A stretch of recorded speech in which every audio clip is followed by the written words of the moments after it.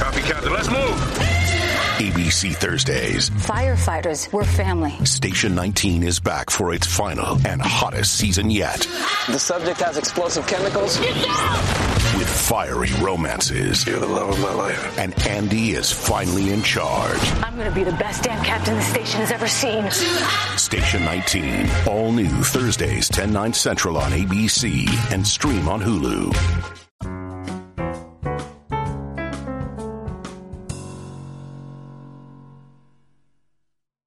Today is the 129th birthday of a rebel.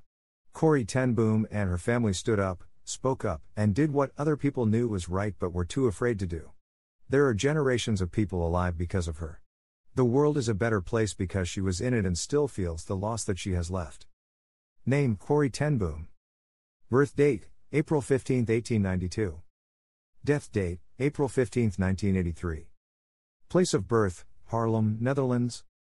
Place of death: Placentia, California. Best known for, Corrie ten Boom and her family helped Jews escape the Nazi Holocaust during World War II and, by all accounts, saved nearly 800 lives. Cornelia Arnolda Joanna ten Boom was born on April 15, 1892, in Haarlem, Netherlands, near Amsterdam. Known as Corrie all her life, she was the youngest child, with two sisters, Betsy and Nolly, and one brother, Willem. Their father, Caspar, was a jeweler and watchmaker. Cornelia was named after her mother. The ten Boom family lived in the Beger House in Haarlem, short for Bartelgerenstraat, the street where the house was located, in rooms above Caspar's watch shop. Family members were strict Calvinists in the Dutch Reformed Church. Faith inspired them to serve society, offering shelter, food and money to those in need. In this tradition, the family held a deep respect for the Jewish community in Amsterdam, considering them God's ancient people. After the death of her mother and a disappointing romance, Corrie trained to be a watchmaker and in 1922 became the first woman licensed as a watchmaker in Holland. Over the next decade, in addition to working in her father's shop, she established a youth club for teenage girls, which provided religious instruction as well as classes in the performing arts, sewing and handicrafts. In May 1940, the German Blitzkrieg ran through the Netherlands and the other Low Countries. Within months, the Nazification of the Dutch people began and the quiet life of the ten Boom family was changed forever. During the war, the Beger House became a refuge for Jews, students and intellectuals. The facade of the watch shop made the house an ideal front for these activities.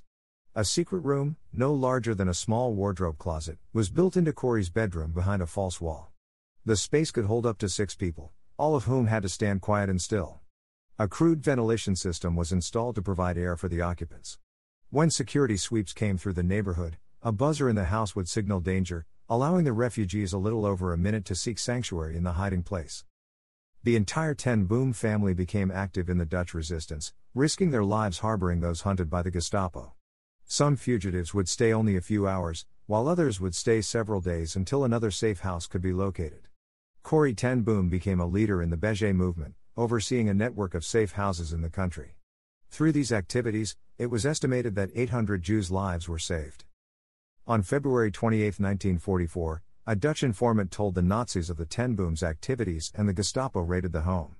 They kept the house under surveillance, and by the end of the day 35 people, including the entire ten Boom family, were arrested. Although German soldiers thoroughly searched the house, they didn't find the half-dozen Jews safely concealed in the hiding place.